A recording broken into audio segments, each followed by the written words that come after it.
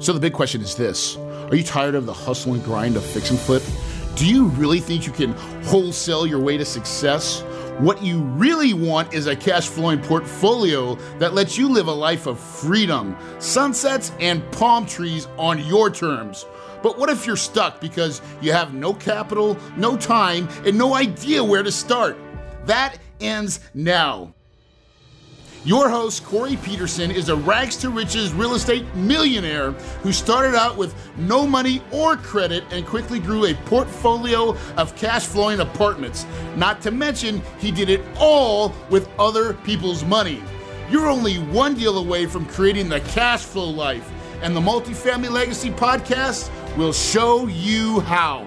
So now, here's your host, the Big Kahuna, Corey Peterson. Hey everybody, welcome to the Multifamily Legacy Podcast. I'm your host, Corey Peterson, and today, just like every week we come to the show, I'm super thankful and grateful to be able to bring you extraordinary guests with extraordinary experiences. And today is going to be like no other. We're going to get into some of the dirt, some of the things that can really go wrong, and my guest is going to share some amazing experiences of how he persevered and weathered storms that I think would crush a lot of people. And it's really a testament to the game of real estate.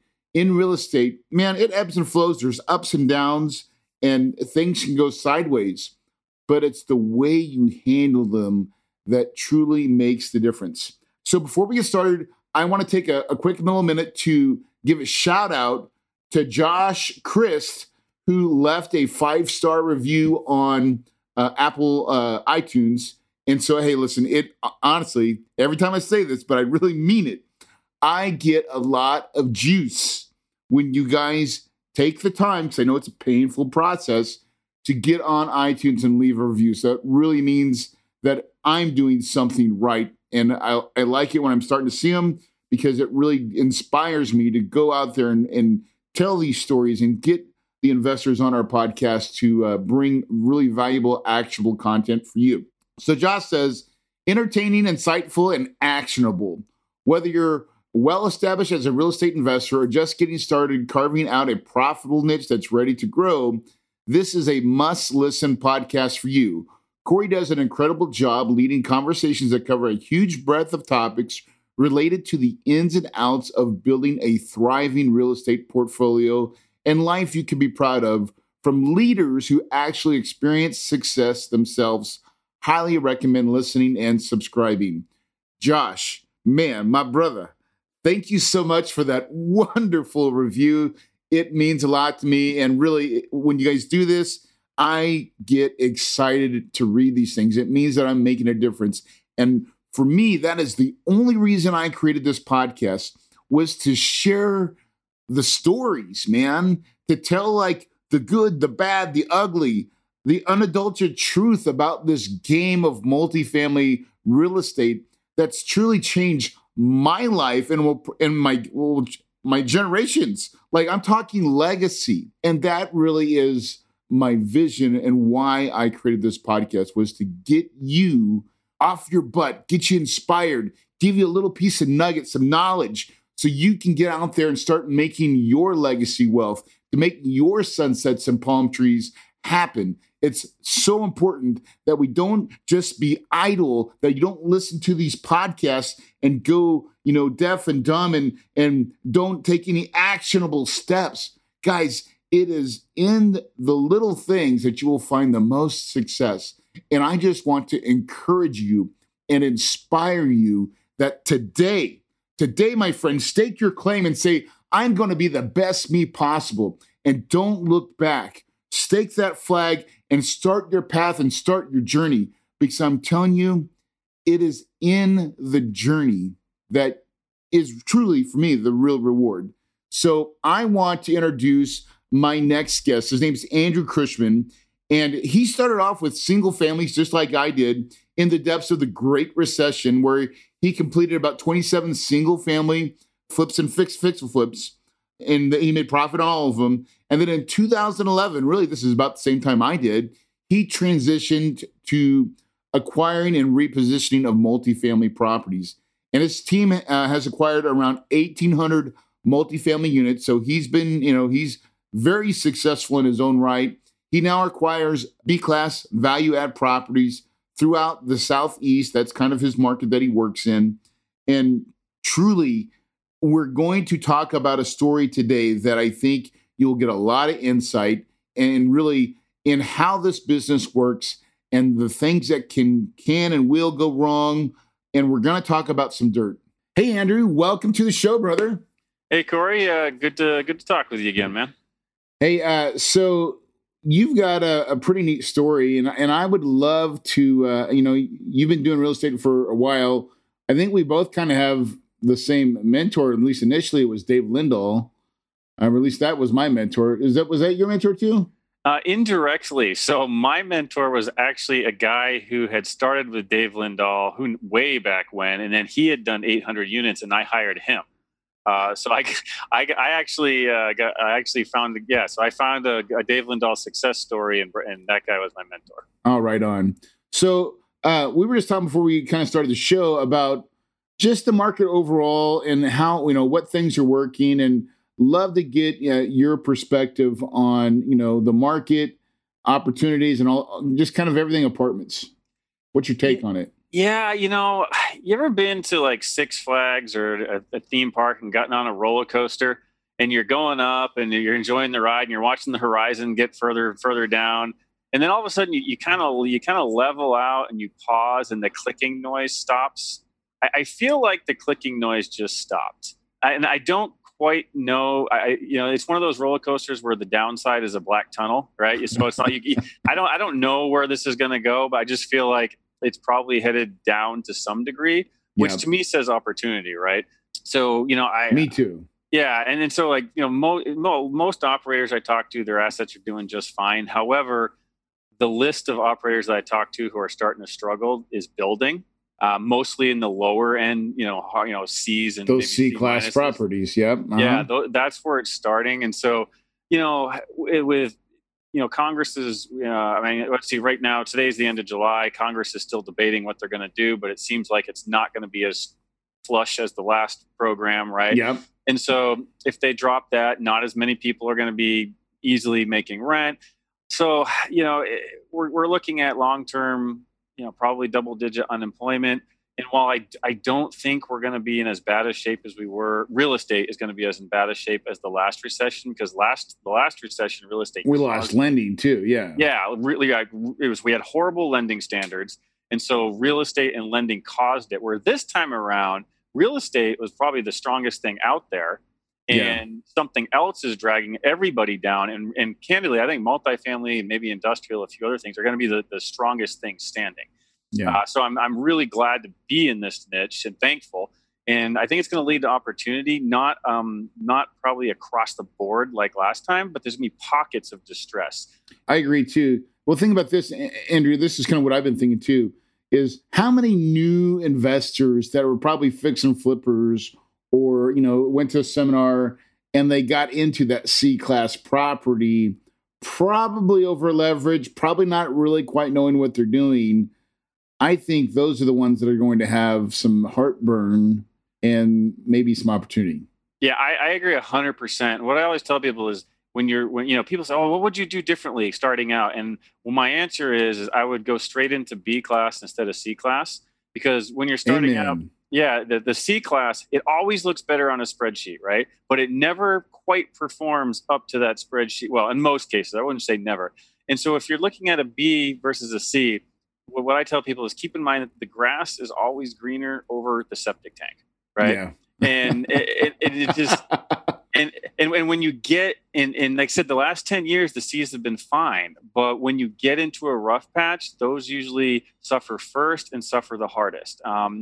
So that's a good point, man. That's a great point, because think about it too. Like, in your B assets, the reason why a lot of people don't start with B assets is probably because of money, right? And we've all been there, right? Your first couple ones, you cut yourself on a C property because that's the amount of money you can raise. But once you can learn to raise more capital it makes so much more sense to start trading up to nicer assets because it really does help you in the long run. I truly believe that.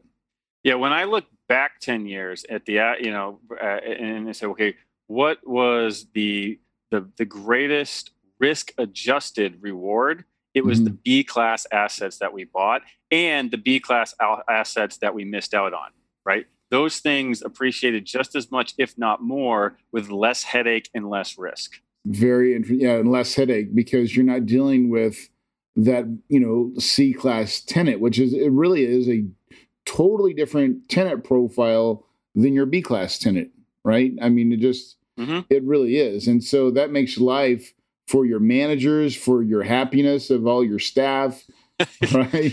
Yeah, I tell you, in the beginning, there were certain properties that when the manager's caller ID would pop up on my phone at 10 o'clock at night or something like that, I was like, oh man, not again. It's just like, so I was just like, okay, I am done with this. In fact, I should show you right here. This, I keep a small piece of metal on my my laptop stand right here for those who are watching on YouTube. And what this is a bullet that I pried out of the drywall on one of my properties in a unit. And I keep it here as a reminder that no matter how good it looks on paper, I am never going to buy that stuff again. Amen. That's some stories. I mean, you could do a whole podcast series on stuff not to buy. Yeah, that's the same property where someone climbed up onto the roof of the leasing building, broke out the skylights, and threw Molotov cocktails into the office and burned it down. Wow. Hey, just so everybody understands kind of who you are too, as far as units. How many units are you currently operating right now? We were up to about 1,800. We've sold off about 800, so we're right around 1,000. Yeah. And, I always say, I always kind of hate to say, oh, how many units you have, because it really is a moving target. Like sometimes you got more, sometimes you got less. You're always in and out of deals, and you've got parked cash, you're waiting for opportunity. So the measure is not always units. The true measure is, are you making money, right? Yes, exactly. And I know you are. I know you're a very good operator, and that's why I had you on the show because, operations is where you make money, and you've got a really neat operating story that just is crazy. And I would love for you to share it, man. Yeah. So, when I was telling the story about the bullets and the Molotov cocktails, that's what I call self-inflicted headache, right? Like I chose to buy that, but then there's headache that just happens and you just got to deal with it. So we bought a property, I want to say it was late 2016 on the Gulf Coast. It was 150 units. It was a C. It had, probably a good decade of deferred maintenance. The owner was from Ohio, didn't go down there. It was his only asset, didn't really know how to self-manage it. The maintenance guy was over 300 pounds, right? So not, think of you can't even get underneath a sink, right? Yeah. These are buildings with crawl spaces and sinks. I'm like, that guy cannot get under those. He can't physically do a lot of the requirements. He can't get on the roof. I mean, and he literally basically spent his days in the office. So it was poorly run, poor shape. So we bought it. We got a really good deal on it. Prior two buyers couldn't close. We spent I think we spent about 1.1 million. We bought it for 4 million. We spent about 1.1. Fixing it up. It took almost 2 years to do that. Just, got it upgraded. $1.1 million in rehab, right? Yeah. That's a pretty good, decent sized rehab on that size of apartment. And I really want to back up because this is a key point. What you just said, you just went through it, but like it fell through twice with two different buyers. Mm-hmm. That is typically a really good opportunity. If you can come in and be that other guy and you can do it with confidence, like I'm the guy who's going to bring you to close. However, it's got to be at this price. The previous two buyers were under contract at 4.5, but we were at like 4 and like, no, this is where it works for us. And it eventually came back around like, I don't know, 4 or 5 or 6 months later. So. Beautiful. Good job. So, yeah. So we finished the rehab, had a nice stabilized property. It looked great. We were, 100% occupied. We're like, okay, cool. We're there. We refinanced. We closed the refinance.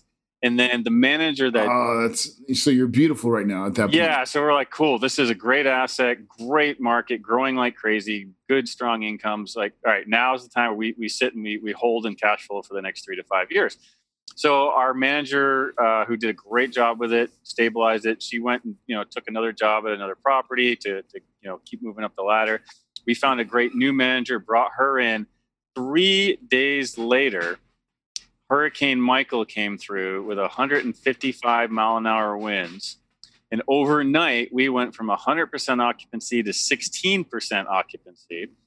We had water was within 1 inch of the door frames. Roofs gone, windows gone, siding gone. We had one guy who was trapped in his unit for 3 days because no one knew, because everyone was supposed to evacuate. No one knew he was there. And we lost 95% of our trees. It was kind of a forested property. Now it's a very open property. And so all those trees came down. And just think of the trees like cutting through buildings like machete knives, just, like slicing the building. Oh, yeah. That's big, those pine trees with the big, tall, they literally just slice through the buildings. Wow. And so, and the storm only took 3 or 4 hours, but we literally just went. It was that powerful that it just gutted your property. Gutted the property. So all of a sudden, collections went from 115 to, we were happy. That was October. And then I think in December we were excited that we collected like $18,000. Holy crap! On a 150 unit property, and so this is where having a good insurance broker and having the right insurance comes into place. So I'm a bit of a weather nerd, so I kind of saw this coming, and I actually had contractors come down the day before and stay at a local hotel. We had already signed up a public adjuster. And we had already basically written up the notification of claim for the insurance company. All right, so you see the storm coming. It's probably going to hit real close to your property, and you're not just sitting on your laurels. You're like, let's be ready. Let's get all these things in place because we're going to have to try to. Because your worst case, you're thinking you're going to lose a bunch of roofs, and you need to get that's probably what I'd be thinking. Is like, oh man. We're going to lose roofs. We got to get tarps on them real quick. We don't want anything else to damage. Exactly. Like we want, that's the first thing is like get tarps on even if it's giant holes, you want tarps because especially in Florida, stuff molds up really fast when it gets soaking wet, right? Yeah. I mean, the whole thing I got a property in New Orleans, so that's right. Yeah. Same thing. You're familiar with it. Yeah. So, but in the reason we did that about notifying the insurance ahead of time or being ready is because if you've got a property and you have a fire, that's just a one-off, right? So you contact the insurance company, no big deal.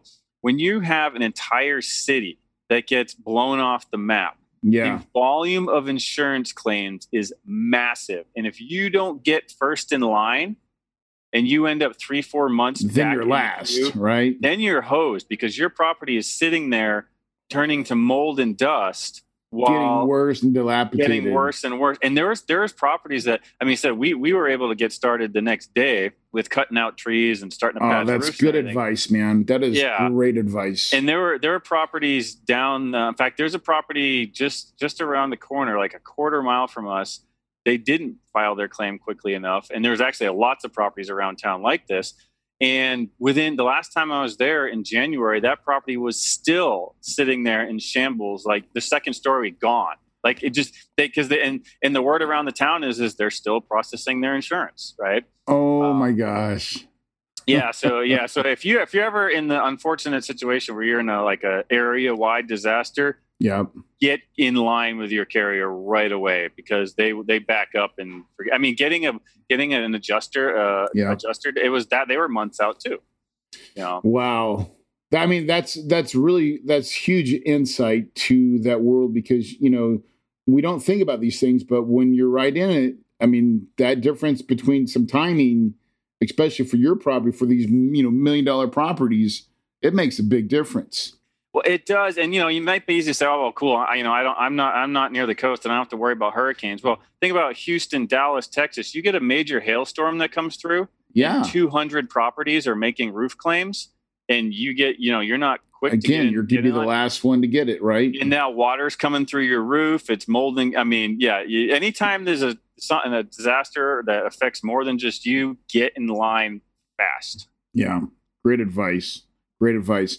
Now. So insurance-wise, let's talk about the value of having good insurance. So obviously, you're probably, you have an insurance guy that you use, a broker, I'm sure, right?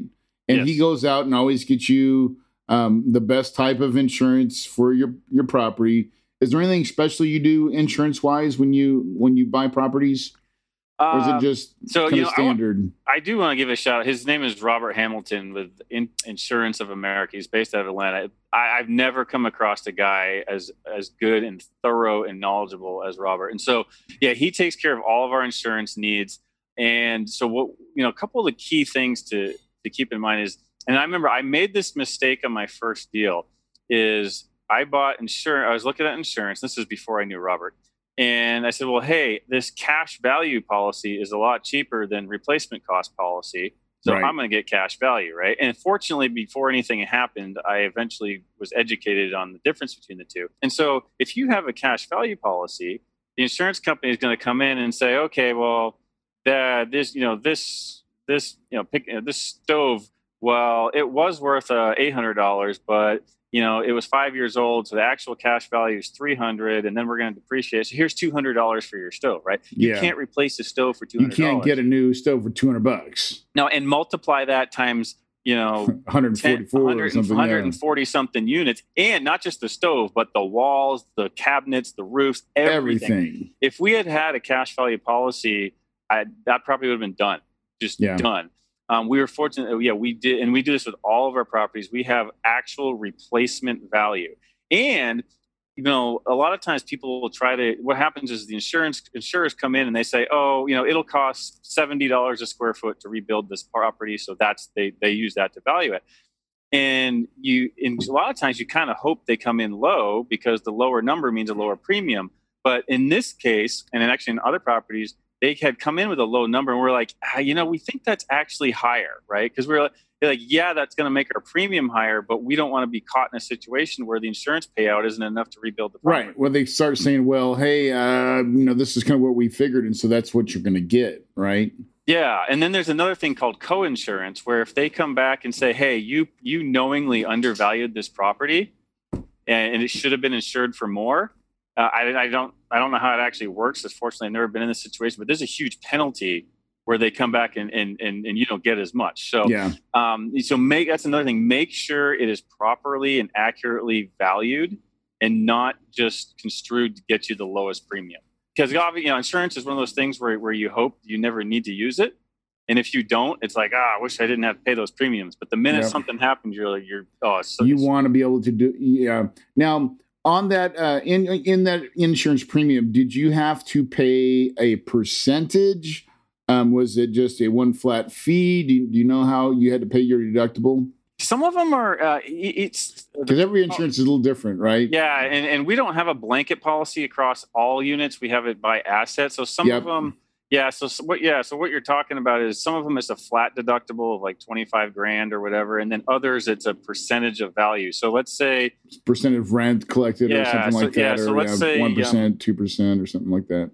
Well, then here's the tricky thing is that you say, I have a 2% deductible. Sweet, that sounds great. No, it's not. It's not. No, because what they do I've learned this one too. Yeah, if you're gonna, let's say you need a roof replaced, and they come in and they say, well, the value of the building that roof is on is this, and where your deductible is 2% of it. So, your deductible is $100,000 by the way. $150,000, and you're like, well, that doesn't wait. I'll just pay for cash with my roofs. Like, dude, that just screwed up my whole business plan. Yeah, let me just pull 125 out of my butt, and we try to avoid those the percentage ones, and then in addition to the property insurance and of course liability. What we also had is we had paid for what's called loss of rent insurance. Yes, that's another big one that we always include too. Yeah, and so that's how we paid the mortgage and kept up with everything while we were down to 16% occupancy. Is because how that loss of rent insurance works. It's a beautiful thing. Is we said, hey, look, the month before the storm, we're collecting $115,000. Now we're collecting $15,000. Yeah, and loss of rent insurance, you pay us the difference, right? And so beautiful.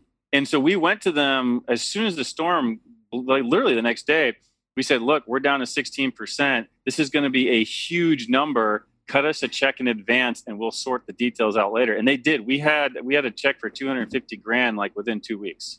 because it was Wow. so obvious. Like, okay, there's like no question. Yeah, you take a pic. Look, here's my building before, and here's it after. Yeah, and so we Right. were able to use that plus our own reserves to start the rebuilding process immediately and get way ahead of most other properties. Oh man, that a couple. I mean, those are big lessons. The first part of just all of it so far, but like insurance is important. Try not to avoid that percentage, because that's happened to me once, and it'll only happen once unless I just absolutely have to. Yeah. Because it really does. You're like, wait a second, that's not what I. And here's the thing with not all insurance people are going to give you the full Monty of how it really works. So we fired that guy, by the way. And now we have a great guy that just really gives us, the ins and outs, because you really want to know, what's my total liability? If that catastrophe happens, what's my total exposure for me, right? Yeah, exactly. And what I found is a lot of insurance brokers don't actually fully understand some of the gaps in the holes in the exposure in a lot of the policies. Yeah. So you really just want to find someone good. So now you get to property. Now you're rebuilding it again, right? Mm-hmm. And how long does that take? We just finished in June of 2020. Oh, right on. Yep. So, and it was, so get this. So we bought it for $4 million. We rehabbed it for 1.1. We ended up having to gut it to the studs and spent, I think we're up to just a little over 5 million rebuilding it. Wow. All insurance proceeds. With insurance money, though, Yeah. So here's the upside. So was that an incredible, stressful couple of days? Like, as I watched the hurricane on radar go right over our property, and then getting the stream of pictures the next couple of days, like, yeah, I mean, that was incredibly stressful. Yeah. Fortunately, we had no injuries, by the way. That was awesome. But, so now we had a property that was built in the late 80s. It is effectively 2019 construction. Yes. And it rents for, even in a pandemic, we're renting for $100 to $125 a unit, more than we were before the hurricane.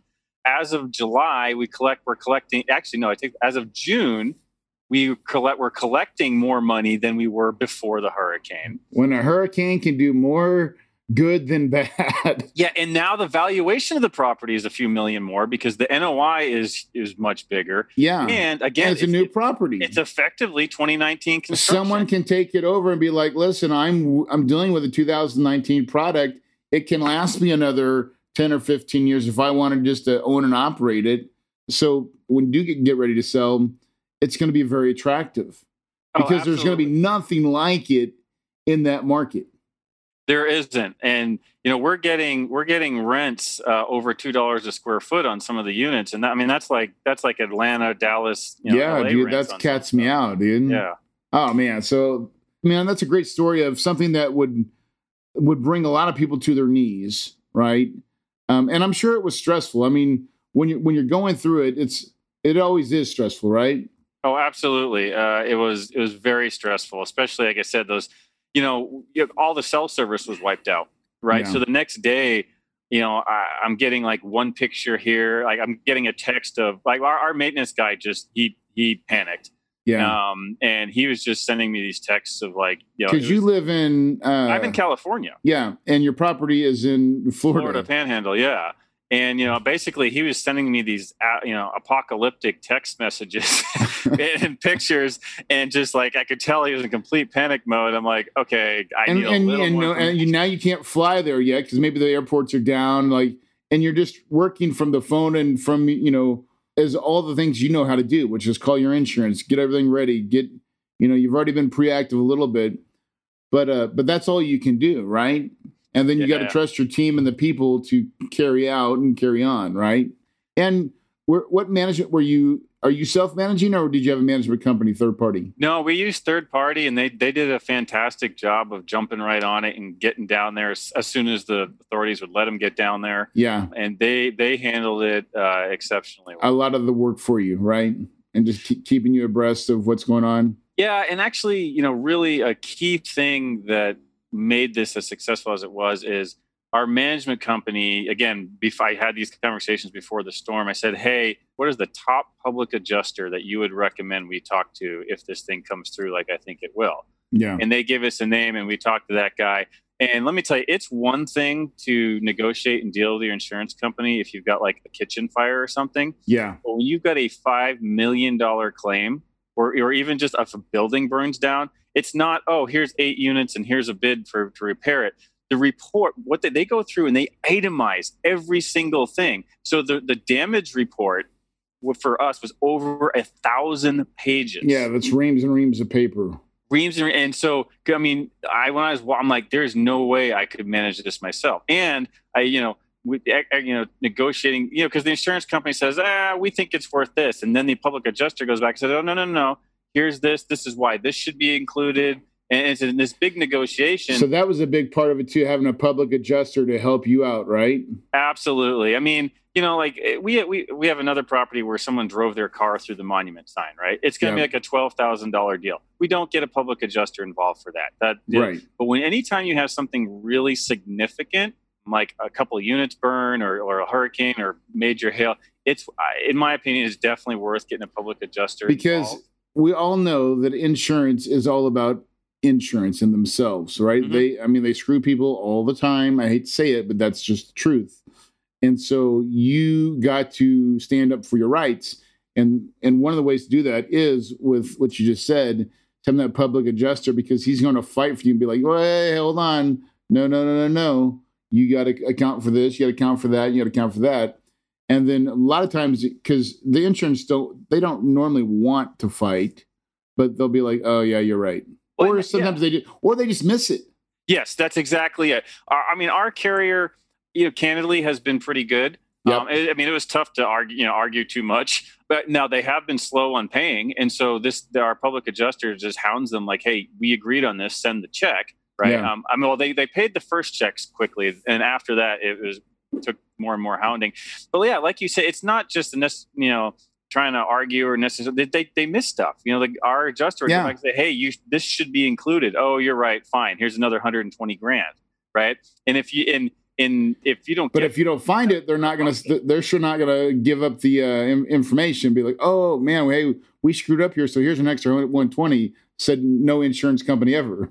Yeah, exactly. They're in the job of collecting premiums, not paying out claims. Yeah, but they will pay, and I say this: they will pay if you pick the right carrier. So that's why having a great broker to help find the right insurance for each property is paramount, because we all hate the costs of insurance, except for the time when you need it, like you just did. And then it turned out to be actually a good thing. Well, and you bring up a really good point. When you're talking with your insurance guy and you've got a proposal and you're like, okay, I think I'm going to take this. That's a question to ask is, hey, what is your experience with this carrier in processing claims? Yep. We want to, you need to have some history. Show me and tell me why this is the right choice. Yep, absolutely. Because because not every insurance company is the same. Some of them really, really want to fight you tooth and nail on little things, where the other ones will be like, yeah, this is part of the deal. We see it. We understand it. Yep, go ahead and include it. Right. Absolutely. And let's move on. So now that you got everything buttoned up, your rehab's done, let's talk. What's the income like now? I mean, did you just spit out cash flow better than you ever thought, or what? Yeah, our NOI is running at 70 to 75,000 a month, and beautiful. So if you throw a 6 cap on that, it's depending on what cap rate you put on, it's anywhere from a $13 to $15 million property now. That you bought for 5 or 4? Wait, you said 4? We bought for 4, and we were all in for 5. So yeah, brother. I mean, I wish it's probably, it's 25% skill, 75% luck, but sometimes it's, but at the same time, you have to have your contingencies in place in advance. Yes. To have something like that work out well for you. Because like I said, the property a quarter mile down the street, it did not work out well for them. And then there was another property a couple blocks away where it was at the time the asset would have sold for about $7.5 to $8 million. They owned it free and clear, which means they didn't have a bank involved, and so no one was looking over their shoulders. So they had no insurance. Oh, they had an $8 million asset on the Gulf Coast. How could you have any asset on the coast and not have insurance? Blows my mind. So that thing is basically a pile of rubble. Again, and as last I heard in January, it was still a pile of rubble, and people were making offers on it for like 1.5 million. Right, for peanuts. Yep. Yeah. Wow. That man, dude, what a great story of about a $6 million turnaround, a little bit more, maybe? Yeah. It was on an asset that got wiped out by a hurricane. But you stayed the course. You took the licks. It didn't seem great in the beginning, but you just worked through it. And because you persevered and you paid attention and you made sure you always had it sounds like, and I know this about you, you're really good at communication, right? Investor communication was key, really key. To let everyone know, hey, yes, this is a disaster, but we do have this covered. Like and that was the minute it happened. That was the communication of, hey, this is going to be a rough road for the next 12 to 18 months. Yeah. However, we should exit this in better condition than we entered it. So, and what are they saying now? They're like, "Oh yeah, we love you," right? Exactly. It's like, hey, in the middle of the pandemic, we can still distribute, like crazy because this thing is, it's so far and above, where cash flow wise, that we can just keep distributing no problem. We've got reserves are good, and it worked out really well. But and another key thing too is make sure that you match the contractor to the size of the job. Yeah. Right. You don't have your local vendor who does turns for you come in and do a $500,000, $1 million, $5 million renovation job. Yeah. You got to make sure you pick the contractor like that. That is that they can manage a job that complex. Right. And even if you've got like one fire unit, that's a lot of components. If you've got to gut that thing down to the studs, I mean, that's your electrical, your plumbing, drywall, all that stuff. That's not a handyman job. You got to make sure the contractor is the right fit for the scale of the job that you're doing. Otherwise, it will turn into an even bigger nightmare. Yeah, you're just going to have more. You're going to cost overrun. Everything's just going to be like, oh my God, So you were, and with all those funds, you were able to. Did you end up having come out of pocket or raise any new money, or were you able to get it done all with insurance money? We got 100% of it done with insurance money. Beautiful, dude. That is absolutely beautiful. Well, what a story, man. To go from something that would just, that's got to be just the weirdest feeling to one day pick up your phone and see some images of your property crushed. Yeah, literally. And your heart probably just left and you had to okay, wait a second. How are we going to get through this? Well, yeah, and we have a CMBS loan on that, and BS is in the title for a reason. And those guys, they don't give you any flexibility. Yeah, they don't care, do they? They don't care. Like that payment is due. It doesn't matter if you're at 16% because of a hurricane. So, and I can, and that's another thing, because we had proper reserves and proper insurance. We never were, we never. You didn't have to miss a beat, right? Yeah, we never missed a beat. Not a day late. Never even came close. So. Oh man. Andrew, thank you for sharing that amazing story. Hopefully you guys listening, there was a lot of good nuggets just about insurance and timing and communication and your people. All those things matter. The main thing too is that you're in the game. We're playing real estate here. Like we're playing Monopoly, but we're only playing with the red houses anymore, right? That was my favorite game as a kid. Always played with my grandfather. Yeah.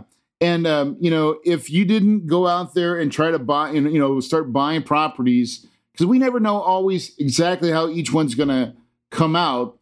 Some do a little bit better, some not so great, but we're just moving forward. And that's really the game of real estate. I think it's a journey.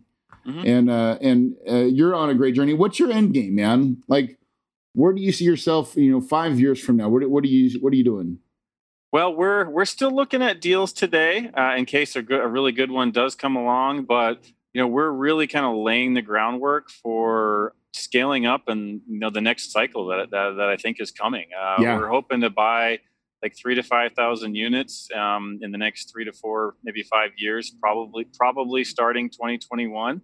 Yep. And you have a like I said, this last cycle we did 1,800, and I think this cycle we'd like to at least double that. So. Yeah.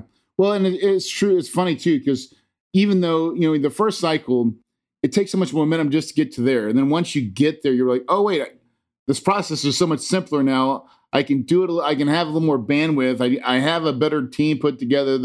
They're seasoned. And then truly your ability to raise capital becomes easier the more and more you raise capital, the more and more people. And when you go through a deal like this, your capital understands and responds, and they respect you. And that they become raving fans. I'm sure you had so many investors become raving fans through that project. Yeah, I say the majority of our new investors these days are referrals, which is really nice. That's the best way, man. That is the absolute best way.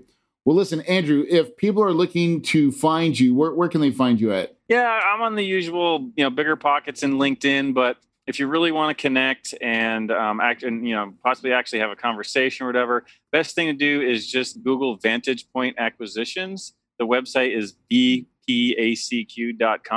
And there's a couple of tabs on there. One is just, contact us. And if you just fill that out, it comes to our email. And like I said, we can have a conversation. There's a tab on there. Actually, we've got a mastermind going that's for active investors only, meaning you have to have done at least one deal. So It's actually kind of restricted. But yeah, the best way is the website. Contact us. And okay, we'll make sure we put that in the show notes too. Yeah, and like I said, happy to have a conversation from there. So we've definitely learned a lot over the years, and especially on that property. Yeah. Well, listen, again, I just want to thank you for coming on the show. Guys, here's a story of a property that was just completely damaged, but what brought it back to life is truly mindset. Andrew had the mindset that, hey, it's not over. We can fix it. We've got the right things in place. And really, that is how life is. Life will throw you and will continue to throw you curveballs. And it's how you handle those situations that means everything. Because if you believe it, you can achieve it, and your paradise is possible.